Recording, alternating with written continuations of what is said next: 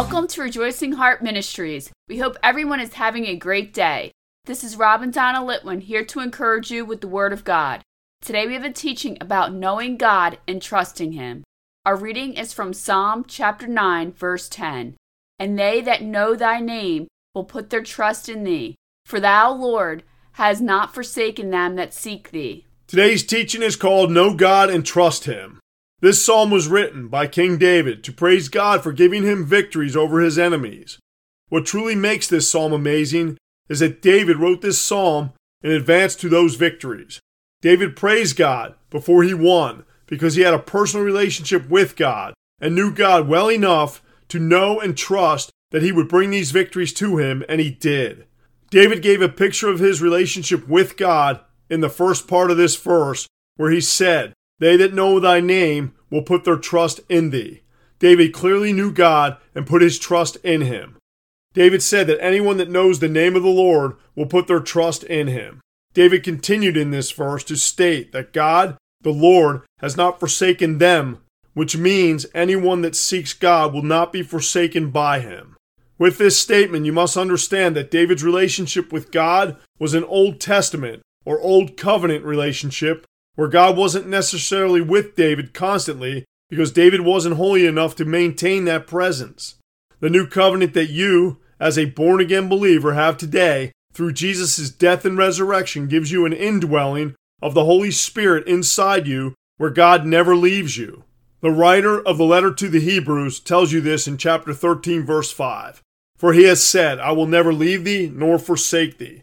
David did not have this new covenant relationship with God during his lifetime, but nevertheless, David still knew God well enough to believe that God would never leave him because David trusted God. Hebrews chapter 13 verse 8 says, Jesus Christ, the same yesterday and today and forever. David's relationship with God proves this statement to be true. Jesus, who was God, manifested in the flesh, has always been the same unwavering God. He never left nor forsook anyone that desired his presence in the Old Testament and sought it, and he certainly cannot leave anyone today with the new covenant because he gives every born-again believer the Holy Spirit to dwell in them. The Gospel according to John quoted Jesus explaining this indwelling of the Holy Spirit in his Gospel, chapter 7, verses 38 and 39.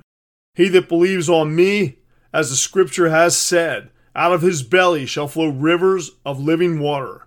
But this spake he of the Spirit, which they that believe on him should receive. Jesus told you himself that he would give you the Holy Spirit if you believe in him. Now, knowing all this should be enough information for you to do what Proverbs chapter 3 verse 5 says. Trust in the Lord with all thine heart, and lean not unto thine own understanding.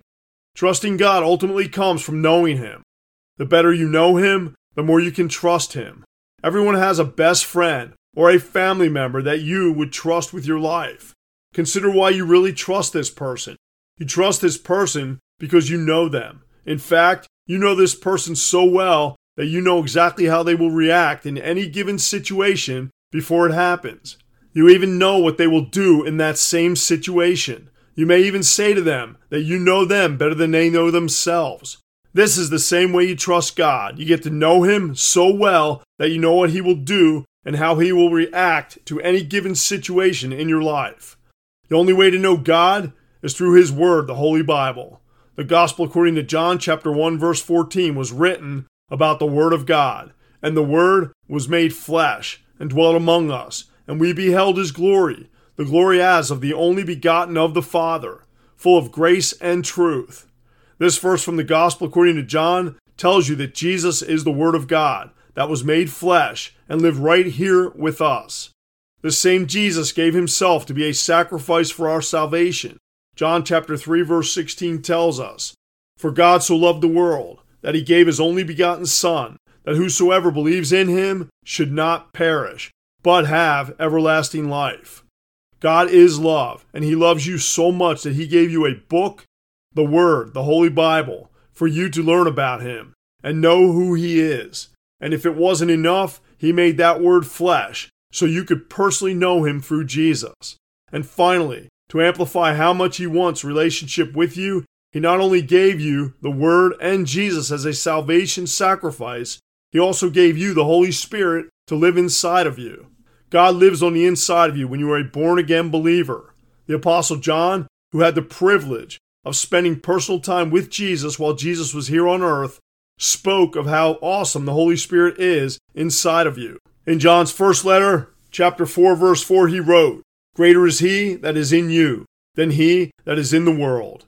You, as a born-again believer, have this power inside of you through the Holy Spirit in you. The Apostle Paul spoke of the power you receive through the Holy Spirit in his letter to the Ephesians, chapter 1, verse 19. And what is the exceeding greatness of his power to usward, who believe, according to the working of his mighty power? Paul said you have an exceeding great heavenly power living inside of you. These Bible verses quoted here are only the beginning of what you can have through an awesome, trusting relationship with God.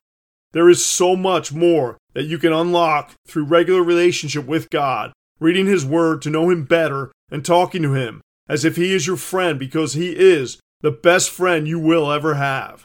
All this information should be a good start for you to have a heavenly relationship with God through Jesus with the Holy Spirit in you. Isaiah chapter 54 verse 17 says, "No weapon that is formed against thee shall prosper." When you know God and His almighty power that dwells inside of you, nothing in this world can overtake you, and I mean nothing.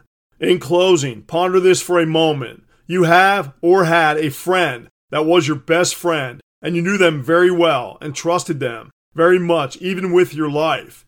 Many of these same people betrayed that trust and let you down in some way. Imagine having the ultimate friend that would give their life for you and not even consider how you acted toward them every day. As you think about this, realize that Jesus is your best friend, and He did give His life for you. If you can trust your best earthly friend or family member as you do and rely on them in your life, how much more should you trust your Heavenly Father, who is love and gives you everything? The letter of Paul to the Ephesians, chapter 1, verse 3 tells us, "Blessed be the God and Father of our Lord Jesus Christ, who has blessed us with all spiritual blessings in heavenly places in Christ." Father, thank you for being our best friend. Help us get to know you better and trust you more with our lives. In Jesus' holy name, amen. Thank you for listening to Rejoicing Heart today. If this teaching has blessed you, please consider becoming a monthly partner to help us increase the ways we are proclaiming the Word of God. This is easy to do. Just visit our website at rejoicingheart.net. We thank you for your support. We leave you with more encouragement from the Apostle Paul from Philippians chapter 4, verse 4. Rejoice in the Lord always, and again I say rejoice.